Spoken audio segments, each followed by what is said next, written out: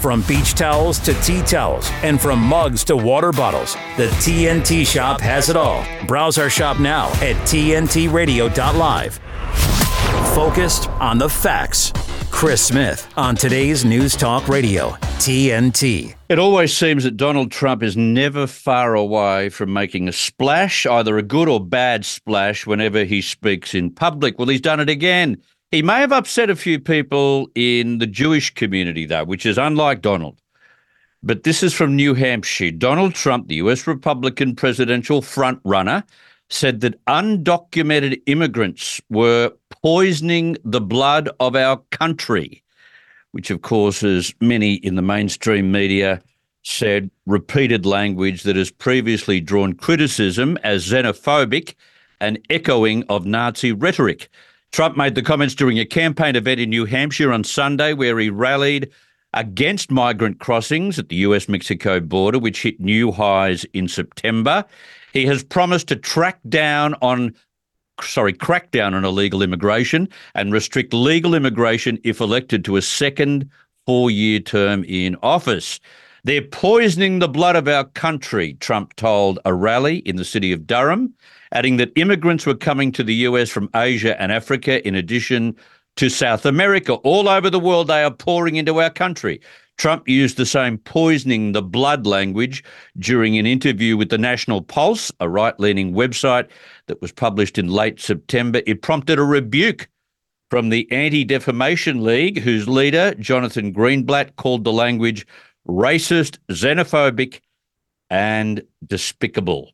So Donald Trump, once again, he'll have to answer for that, though. That will be raised in public. If he ever gets to a public debate, that will be raised. Now, I want to get back to something a little bit more local in Australia. It refers to the case that every one of my listeners right around the world would recognise, which was the alleged rape of a staffer inside Parliament House back in 2018. Now, there's a defamation process going on at the moment. Bruce Lerman, the accused man who was not found guilty, he is taking Channel 10, The Project, that is a news show for defamation, and also Lisa Wilkinson, the host of that show at the time.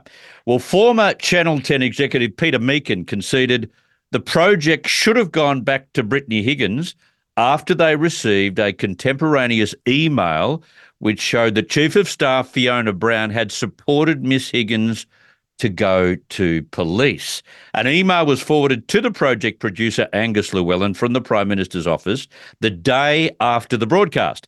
It was a copy of an email chain between the Assistant Secretary Advice and Support Branch, Ministerial and Parliamentary Services described as a kind of HR person, and Miss Brown. It stated that should she choose to, she's able to pursue a complaint, including a complaint made to the police, and that to do so would be within her rights. She would have the full and ongoing support of yourself and the Minister.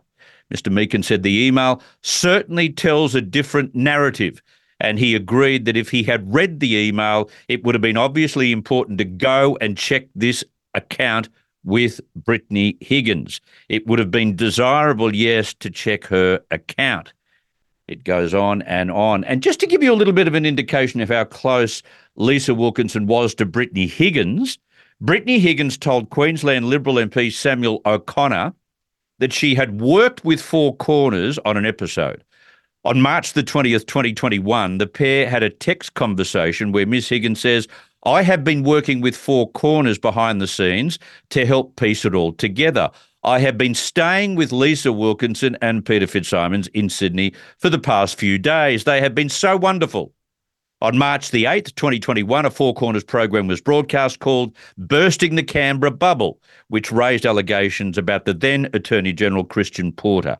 In 2020, a similar episode called Inside the Canberra Bubble was broadcast, and Matthew Richardson SC said, "When this message came in March 2020, did you understand or did you become aware whether or not Miss Higgins was talking about working behind the scenes on the Four Corners episode or in relation to the Christian Porter story?" Mr. O'Connor, I don't recall which one that specifically is referring to. So that sort of leaves it up in the air as to what she was working on and whether she was working on any other media stories at the time that may have been to bring down the coalition government. We'll give you more as it comes to hand. This is TNT Radio. Talk that matters. For once, we just need to do what's best for this damn country and not what's best for the world. Today's News Talk Radio, TNT. I've got Liberal Party Senator for New South Wales, Hollie Hughes, with me on the line for the last time in 2023. Great to have you on. Thank you for your time. No problem, Smithy. Definitely looking forward to the end of the year. Yeah, I'm a little bit that way as well. I sort of started, it was during, not last week, but the week before, I just started to cut a few corners, and you start to do that as you get tired towards the end of the year, don't you? I am counting down until Friday. Absolutely. Yeah. Now, I don't know whether this is related to the Festival of All Things Green, which was just held in Dubai, but there's now pressure building on the Labor government and from the unions and Albanese's left faction to kill the economy even more. They're now talking about a 70% carbon reduction by 2035. I can't wait to see or hear what that will bring us in terms of changing the weather patterns of Australia, Hollie.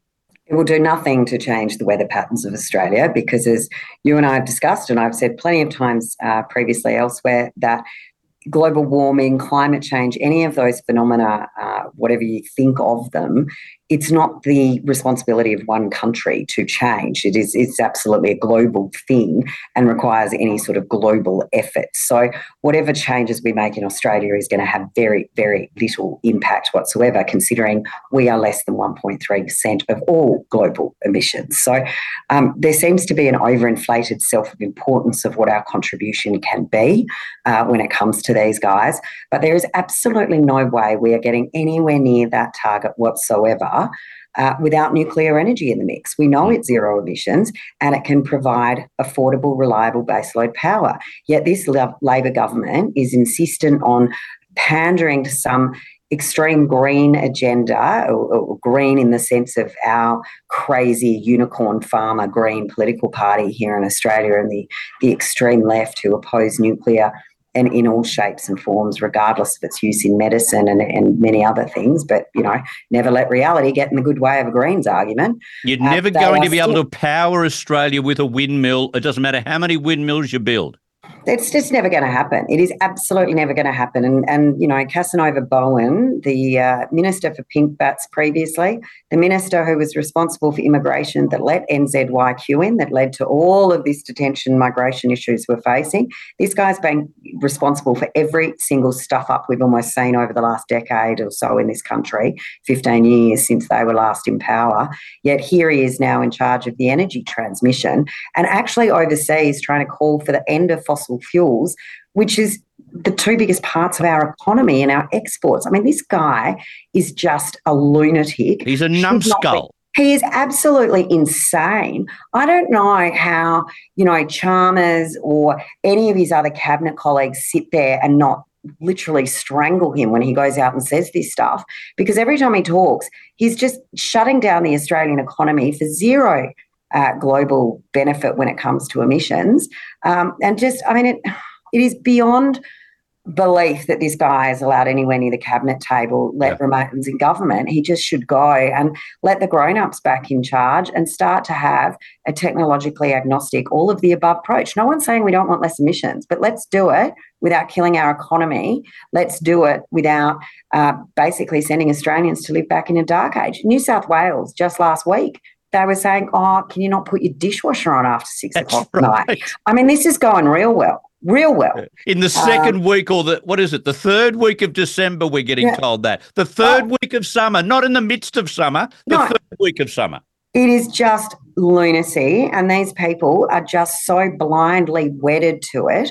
I think until literally the lights go out, they won't be happy. I'm convinced. No, Hollie, I am convinced that unless we start losing living standards rapidly and we sit in the dark and half of us lose all our jobs because there'll be none to work, especially in things that need electricity, which is about 3/4 of our industry, until that happens, these dickheads won't wake up. Well, it's already happening, Chris. We've already got people who cannot afford to put their air conditioning on, who are making choices about what they're doing with regards to their power bill. Our standard of living is already declining, and it seems to be this Labor government's dream to put it on a faster trajectory downwards for absolutely no benefit, except for Chris Bowen to go swan around a COP meeting over in Dubai. I mean, anyway, it's just before Christmas. Thank God there's some festivity, but this guy just sends my blood pressure through the roof because seriously, his ability to form a coherent policy, to put through an idea and even have some concept of consequences seems beyond the realm of his comprehension. Yeah, and the danger we have with him being climate change minister is the fact that he is an evangelist. So therefore he doesn't sit there as a good minister would and weigh up different sides of the debate to try and work out whether offshore wind farms are a good fit in that particular region. Oh, no. It's full steam ahead, demonise gas, blow up coal-fired power stations, and we'll get the world moving again. It's just bullshit. Yeah. Anyway, another news poll result, and Labor's had a small bounce back. But Anthony Albanese, I tell you, he's clearly on the nose, and that's not a great place to be at the end of any year, but deservedly so, right? Well, I mean, if you look at the challenges that every Australian is facing, and we are seeing it more and more, there was a survey out yesterday, I think through a news poll, that over 60% of Australians are cutting back on Christmas this year, on what they're spending on their own Christmas meals and celebrations, what they're spending on gifts. There are a lot of families very, very stressed as we come into this Christmas season, and there is no end in sight. This government is offering absolutely no hope when it comes to cost of living relief. And as we were just talking about, you've got that mumpty Chris Bowen out there who's basically saying, don't worry, we're going to make sure you pay more for everything because, as your energy bill goes up and every industry's energy bill goes up, that means everything goes up. Every price goes up.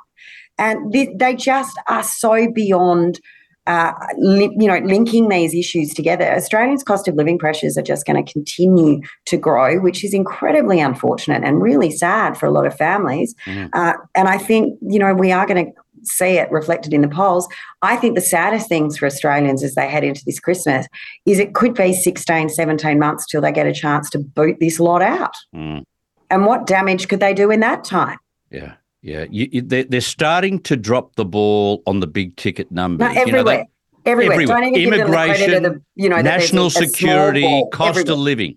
Everywhere. Yeah. Every ball. They've got no clue. And the backbench was looking increasingly despairing over the past few weeks as they look down on the Labor ministers and think, seriously, is this the best we've got? They have no clue what they're doing. I've never seen a government in such a shambles as what we've seen over the last, really since they lost the referendum, really since the voice. They have been completely rudderless. Because right up until then, they were able to distract the public. They were able to focus on international issues, get him travelling around looking like a prime minister, focus on things like The Voice, which was about number 85 on the priority list.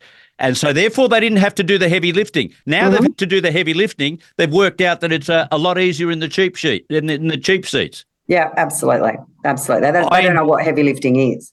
Yeah, I enjoyed seeing Albo's year in review, except did I miss the part, Hollie, about the miserable thumping the Prime Minister copped in the Voice referendum? Did I turn around at the time he said something about that? Seriously, could you get over it? $450 million spent on a failed referendum. These guys have barely been able to say the word Indigenous since they lost it. And I mean, it just shows how wedded they were to the plight of Indigenous Australians in the fact that, well, that's just gone out the window now. I mean, those of us that have seen these guys in operation felt that they were really using this as a test case to see how easy it would be for them to change our constitution, to shift our country fundamentally through this term. And they got an almighty shock when over 60% of Australians, every single state in Australia, gave them a thumping and resounding no. Yeah. The fact that he could do that statement, I mean, the other thing that got me, he actually mentioned real wages going up, which is actually a complete lie. Real wages are going down. Real wages have been consistently going down. Whilst wages may have been increasing, it is not in line with inflation. It is under inflation. Real wages are going down. There is an Australian out there who is saying, my hip pocket is heavier since this government's come in. So it was actually not even truthful.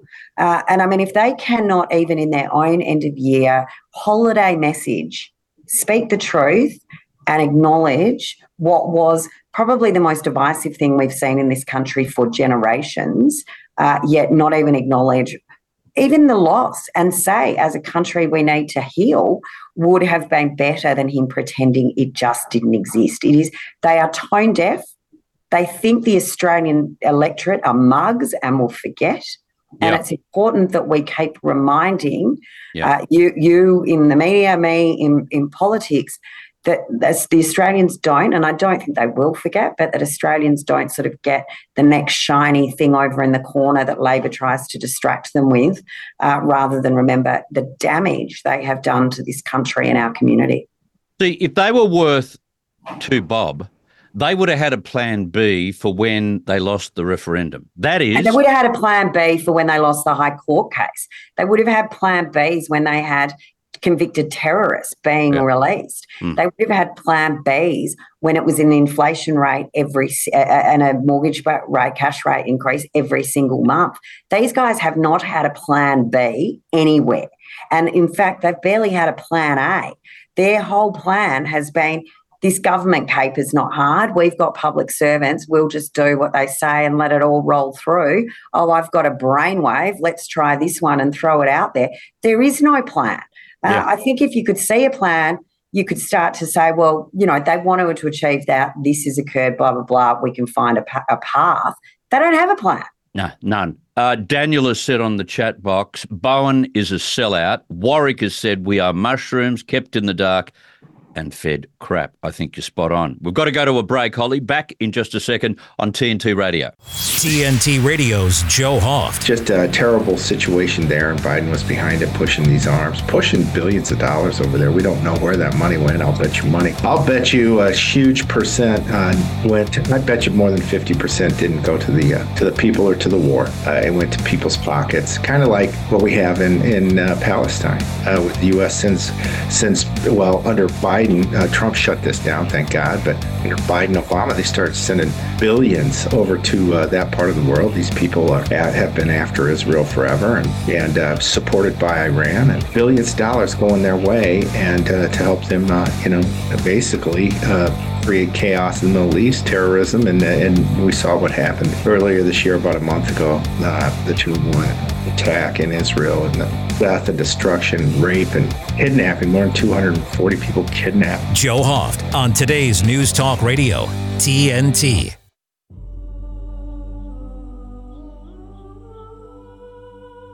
We honor you, Father, for all that you've done for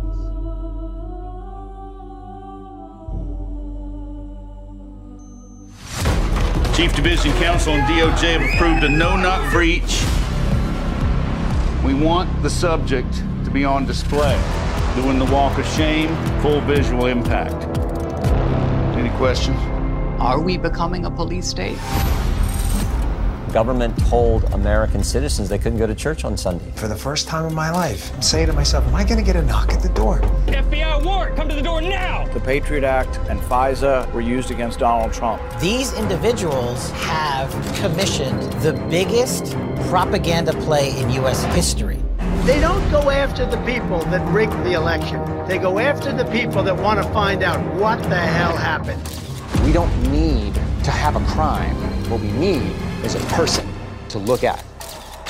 And then we go find out what crime you did. FBI! Our focus is shifting. Our main priority as a bureau is going to be domestic terrorism. It really paints anybody who's right of center. If you're a pro-life, pro-family Catholic, they define you as radical. These are anti-government. We have freedom of religion and freedom of speech. Violent extremists, and they must be dealt with. We can do anything we want.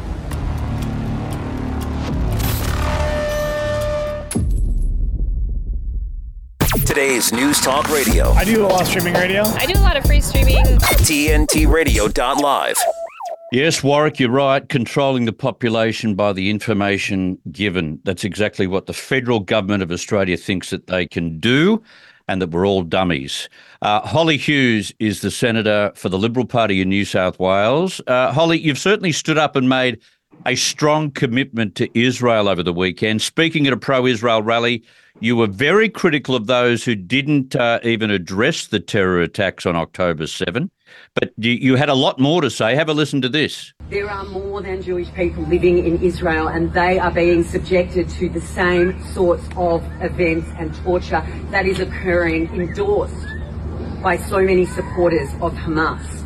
And I want to say to you as a member of the coalition, I am embarrassed by what this federal government has done. Their support for a UN resolution. Yes. When you are voting with Iran, with North Korea, with Russia, you are wrong. When you are not standing up for the rights of Israel, our long-term friend and partner, you are wrong. Hollie, I think in summary, if you are trying to stand up for the innocent people in Gaza who've been killed, you can't just do that on its own and not show respect and understanding and support for those who were killed by those terror attacks on October 7. It just makes sense, doesn't it? Well, absolutely. And the treatment of not only Jewish women, but Israeli women who were raped, beaten, tortured and abducted and murdered, beheaded, and the most awful things happen and witnessed in often cases by their families. There was 57 days of silence from the UN women's groups, 57 days before they acknowledged what had happened to those Israeli women. And the thing is, they're not all Jewish women. You know, they're not all Jewish. You know, there were Muslims, there were Thai women, there were all sorts of nationalities that were impacted by this, yet complete silence from the UN and its women group that's supposed to be responsible for all women. The Red Cross, absolute shameful behaviour. They have not been in to see the hostages, the Jewish and Israeli hostages.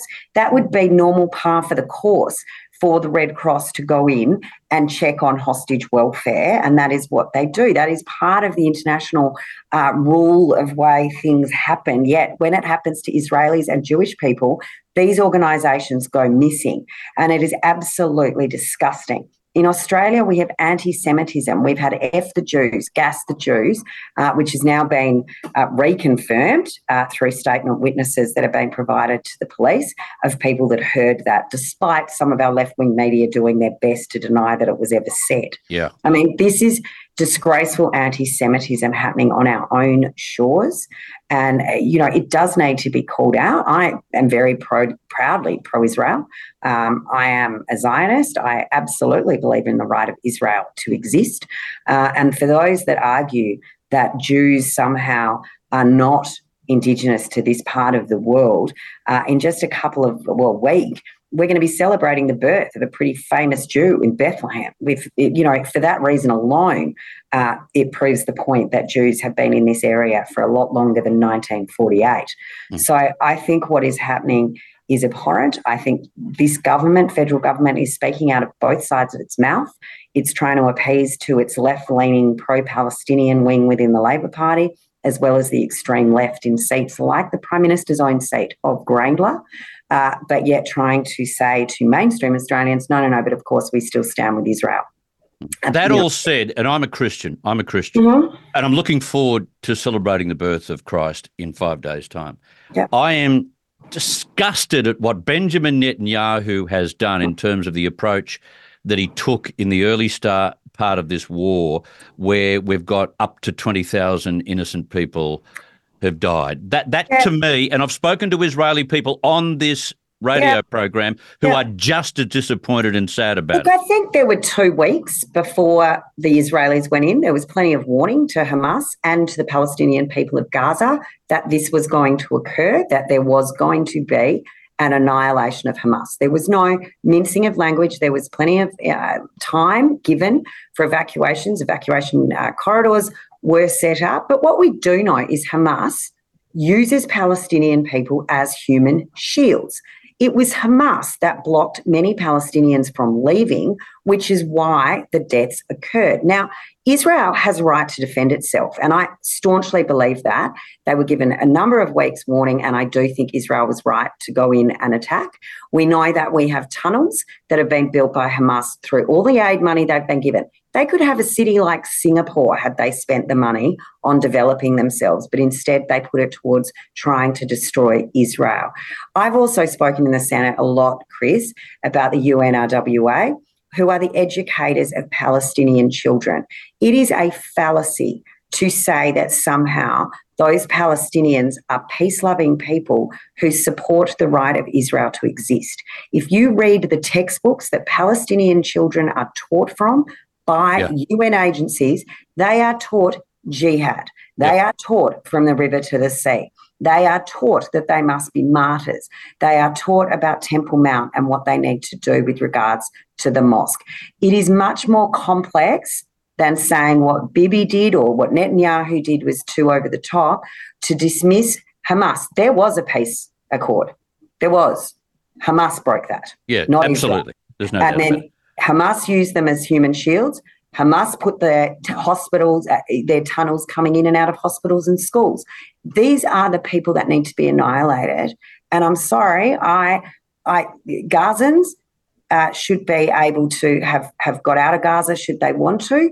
But I think to look at the way that they've been educated and the entire funding from Iran, et cetera, and those Middle Eastern countries around them, whose sole purpose has been the destruction of Israel, is somehow trying to paint a picture that all Palestinians that may have been caught up in this are peace-loving who wanted to support a two-state solution. But they didn't want to die.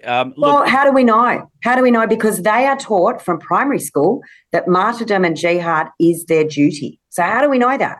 And that's in the UN-based textbooks. Okay. So I think it's a bit simplistic to just all of a sudden paint a very rosy picture of a Palestinian peace-loving people, because I don't think that's the situation we were looking at. Okay, let's talk about the year that has just gone. I just wanted to get from you, in a political sense, who you think was the outstanding individual in politics in 2023 and someone who's disappointed you the most. Well, look, I think Jacinta Price has certainly had a year like no other, and the work that she did with Warren Mundine and Karen Liddell. Oh, hang on, is it possible that she could be Australian of the Year, or is that too so close? Ridiculous? She's a conservative woman, Chris. Don't be crazy. She's a conservative woman. That would be over. But, you just have to, her year has been outstanding. And on the back of her work with Karen and with Warren, we ensured that this divisive and what would have been a fundamentally shifting change in the Australian way of life was not able to proceed. So I think she's certainly strong, courageous, brave, all of that. Had a pretty good year. I don't think you'd look back on your year as her and go, well, I could have done more. Failure? Albanese, for sure, closely followed by Linda Burney, and then their whole cabal of those that put the referendum forward and failed in the yes vote. Alan Joyce probably hasn't had a cracker of a year either. But I think the biggest losers, unfortunately, are probably the Australian electorate, in that we are all facing more challenges thanks to the ineptitude of this government. Yeah, very, very true. Hey, thank you very much for all your efforts on this radio program. We are growing and growing and growing, and when we're stronger and stronger, we hope to have you here as well. Thank you very much for your time, and have a great Christmas with your new husband and the family of 18 on Christmas Day. Excellent. Happy Christmas, Sippy, and to all your listeners, hope you have a lovely, restful break. We'll talk soon. Good on you, Hollie. Thank you. See you. All right, there you go. Liberal Party Senator for New South Wales, Hollie Hughes. A lot of what she wants to say about Israel won't be... you all won't concur with what she has to say. I know many people will.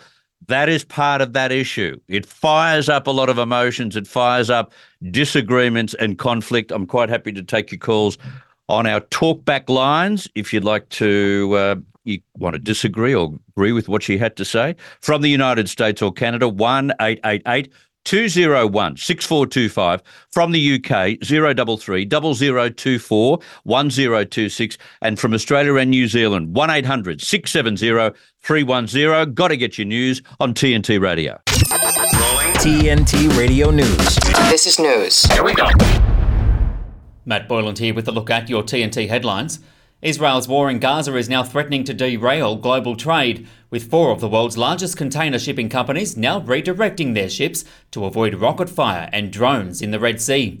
Slovakia has expressed its concerns over NATO's involvement in Ukraine, and tensions appear to be increasing on the Korean peninsula, with North Korea firing 2 ballistic missiles into the Sea of Japan in a direct show of force against the US and its southern neighbour. We're the pinup boys and poster girls for free speech. We just don't look as impressive as Vladimir Putin shirtless on a horse. Yeah.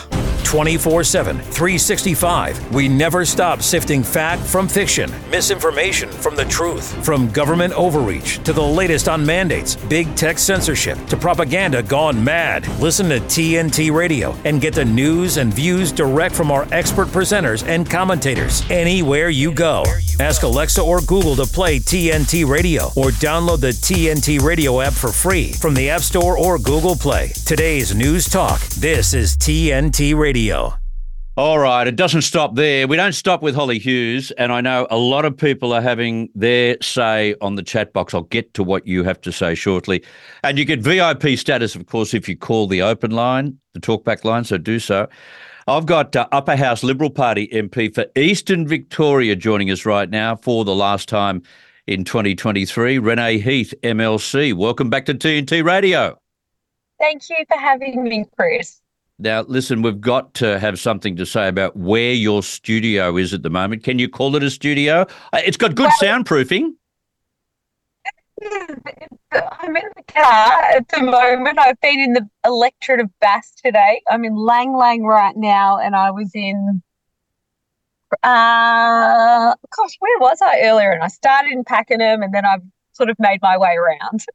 Lang Lang. I've never heard of Lang Lang. What's that made up of? A population of how many? Oh, I reckon it would be a thriving population of about 3,000. I could be wrong there, but it's a little place. That's good. It's got a great fire station. And how are they feeling about coming into Christmas? Are people sort of cutting a little bit back on their preparations? Are they saying that to you? I think we're seeing it a lot. I think people are generally extremely stressed this year, and I know we're going to talk about that later on, but I think the cost of living crisis is hitting the individual, and they are cutting back. Yeah, it's understandable. Why don't we start there? I noticed a story that came through on the weekend that Melbourne's food banks say they're overstretched and under-resourced in the lead up to Christmas, with one service in the inner north grappling with a 1,200% surge in demand. That is an incredible measurement of Australia's cost of living crisis, isn't it? Oh, it absolutely is. It's very sad, actually. A few months ago, I visited a food bank in Mornington with Chris Cruther, who's the member for Mornington there. And the man who runs it was saying for the first time, people with full-time jobs and even mortgage holders were accessing the service there. And it's heartbreaking to see long lines at food banks around Melbourne right now. In fact, Food Bank Australia's hunger report found that 36% of Australian households are experiencing food insecurity right now. So more than 1 in 3. To me, that's unbelievable. And there was an Age article yesterday, and the manager of Wellington Food Bank is quoted saying that people are choosing between rent and food. So that's the last thing people need coming into Christmas. They're worrying about land tax, which just keeps to be increasing and increasing, health taxes, higher energy bills.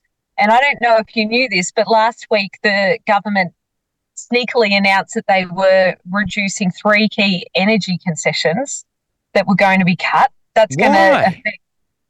Well, I think that you cannot just keep spending and spending and spending and expect nobody to pay for it.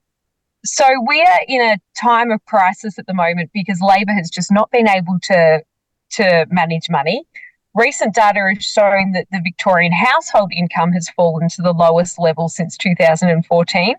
So the government just keeps slapping us with more and more taxes, and I think that we're paying for their incompetence. And when you think about it, depending on what mortgage you have, you mentioned mortgage holders heading into food banks for the first time. To control a mortgage when you have borrowed the majority, You've got to find $25,000 to $30,000 out of nowhere in 2023, given the rises that we've had in 2 years. And that's almost having to do a second or even third job, depending on how many jobs you've got. And there's not enough hours in the day to do that. Yeah, I think you're exactly right there. We're going to have to see some lifestyle changes, definitely. But I think, what my concern is the government needs to get its spending under control. Yeah. All right, there's that. And then there's the Islamic terrorist conspirator Abdul Nasser Ben Bricker. I don't know how many times I've reported on Ben Bricker. I reported on his arrest. I reported on the trial, which went for a lengthy period in Melbourne. He, of course, was the key conspirator in trying to blow up several landmarks in Australia, including the Melbourne cricket ground when it was packed. He'll be released this week. My information is he could be released as early as tomorrow.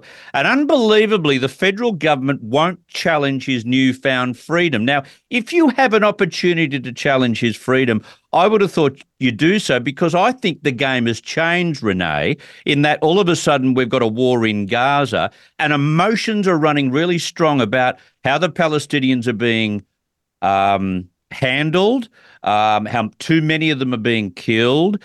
There's Islamic notions around the world, both in Denmark and also in Germany, that there were terrorism plots being foiled there. This is not the time to release someone like him.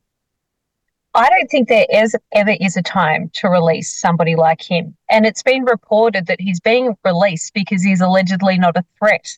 So how can a person convicted of running a terrorist organisation who publicly labelled Osama bin Laden as a great man, that's right, not a threat?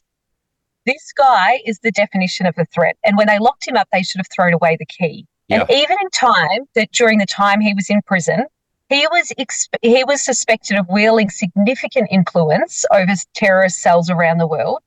Whether it's the case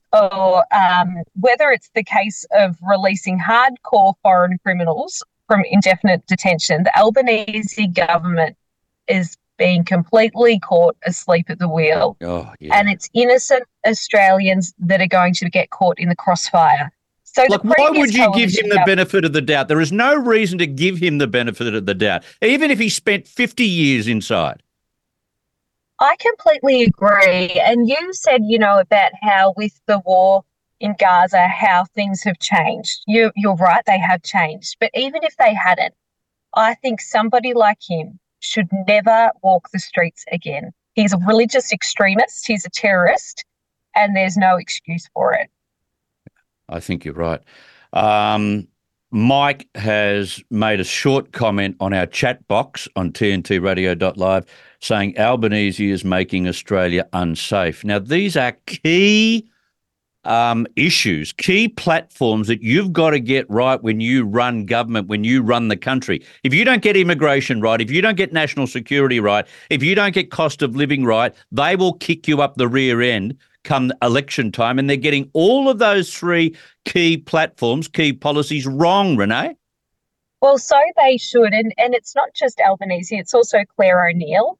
They blame everything on everybody else. Yeah. But their job is to keep Australians safe, and Australians shouldn't have to live with the fear of a terrorist attack because the government is soft on crime. They just shouldn't. Yeah. And I think especially with this, we should, like we've heard about all those other criminals that have been released, and so far I think 4 have already reoffended. That shouldn't have happened, and that is affecting individuals. But when somebody is plotting a terrorist attack on the MCG, that is something that is so large scale that we cannot mess with that at all. He needs to go away for life. Yeah. Now, are you getting any traction with the stalker inquiry recommendations? I noticed that Joy's law had been passed in the Victorian Parliament. It's not directly related to the stalker inquiry, but it's related in a way, and you can explain that to my listeners in a second. I don't think Parliament seems to be focused on this, which, of course, they will the second someone is stalked and therefore hurt or even killed, won't they? Yes, I'm getting traction. Absolutely. We're getting traction from it in the community. But from the government, absolutely nothing.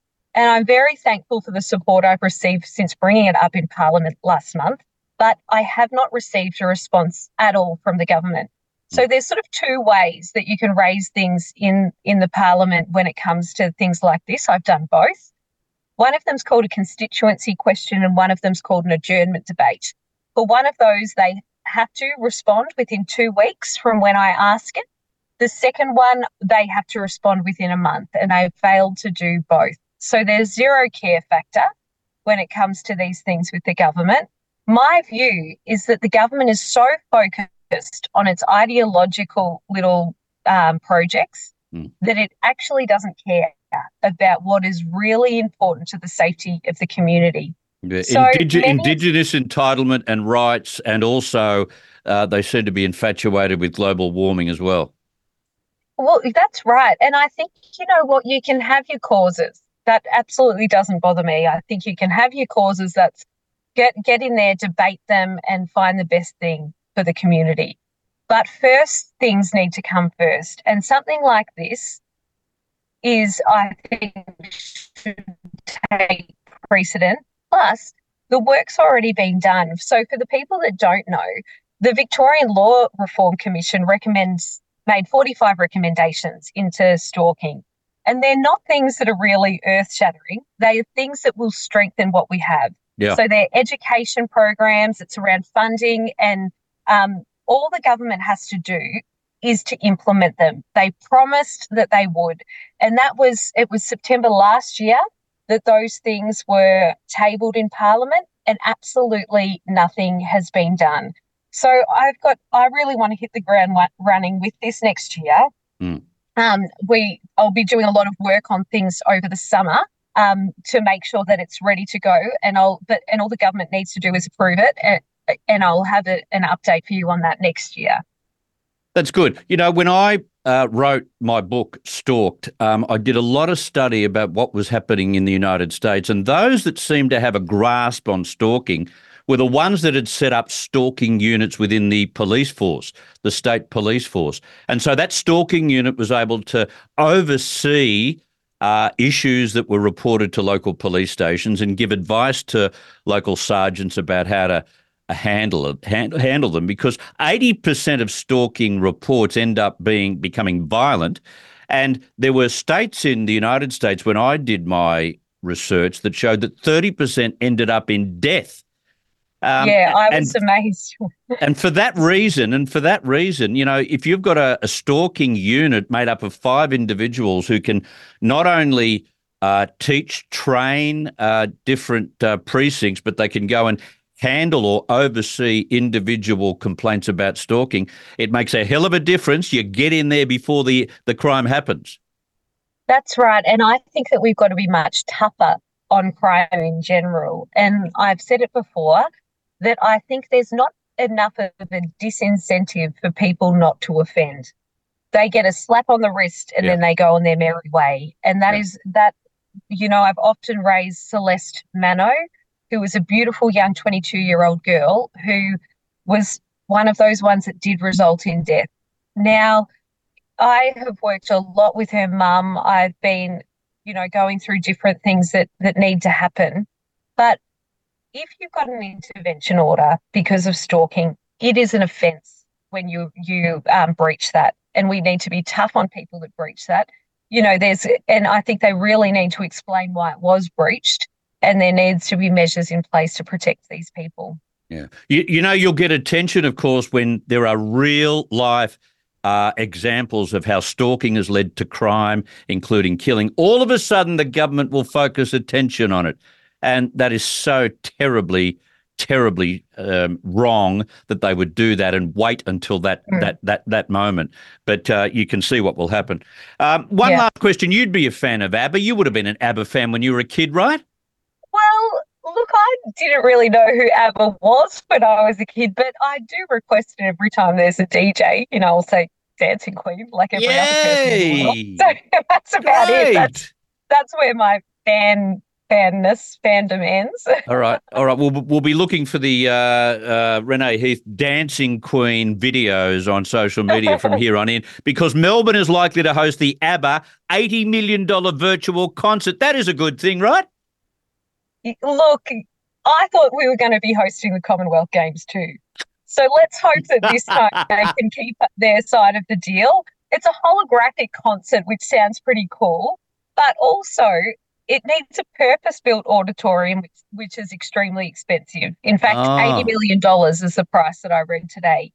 It sounds like a fun night out, but we spoke about this. We spoke earlier about how 1 in 3 households are experiencing food insecurity. Yeah. You just have to open the paper any day to see that the cost of living crisis in this state is out of control. So give the ABBA concert a flick pass. I think you're right.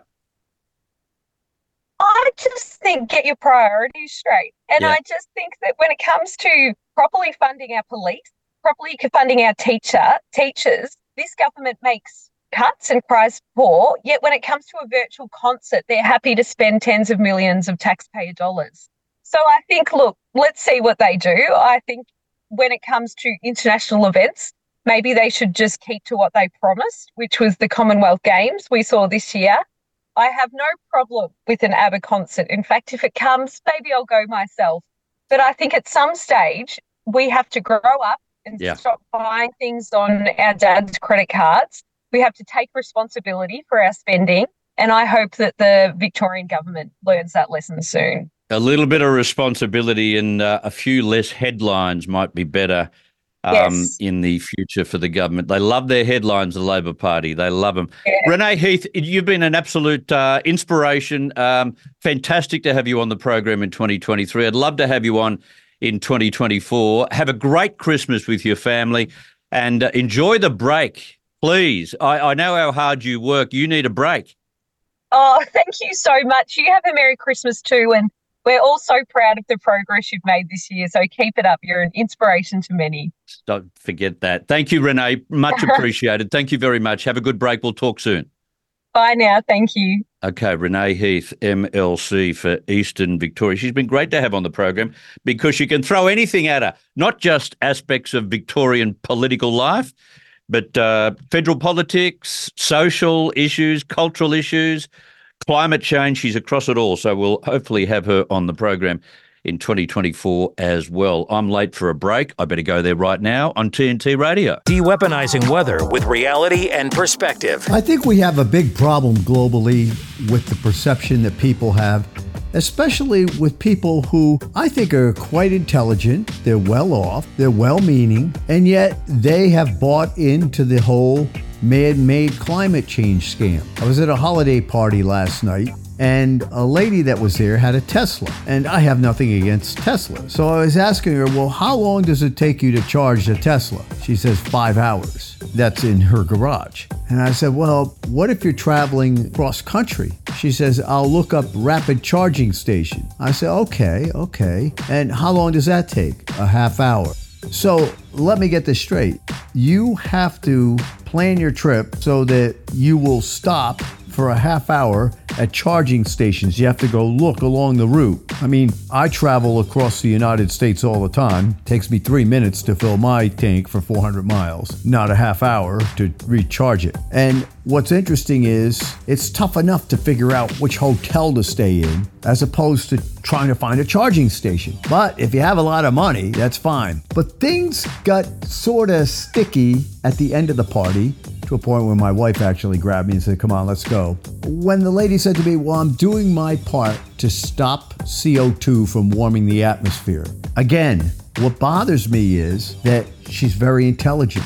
I've had this encounter with a lot of intelligent people that they have actually been brainwashed. So we got a whole lot of work to do to try to at least get people to understand what's going on and to look at it. This is TNT climate and weather watchdog meteorologist Joe Bastardi asking you to enjoy the weather. It's the only weather you've got.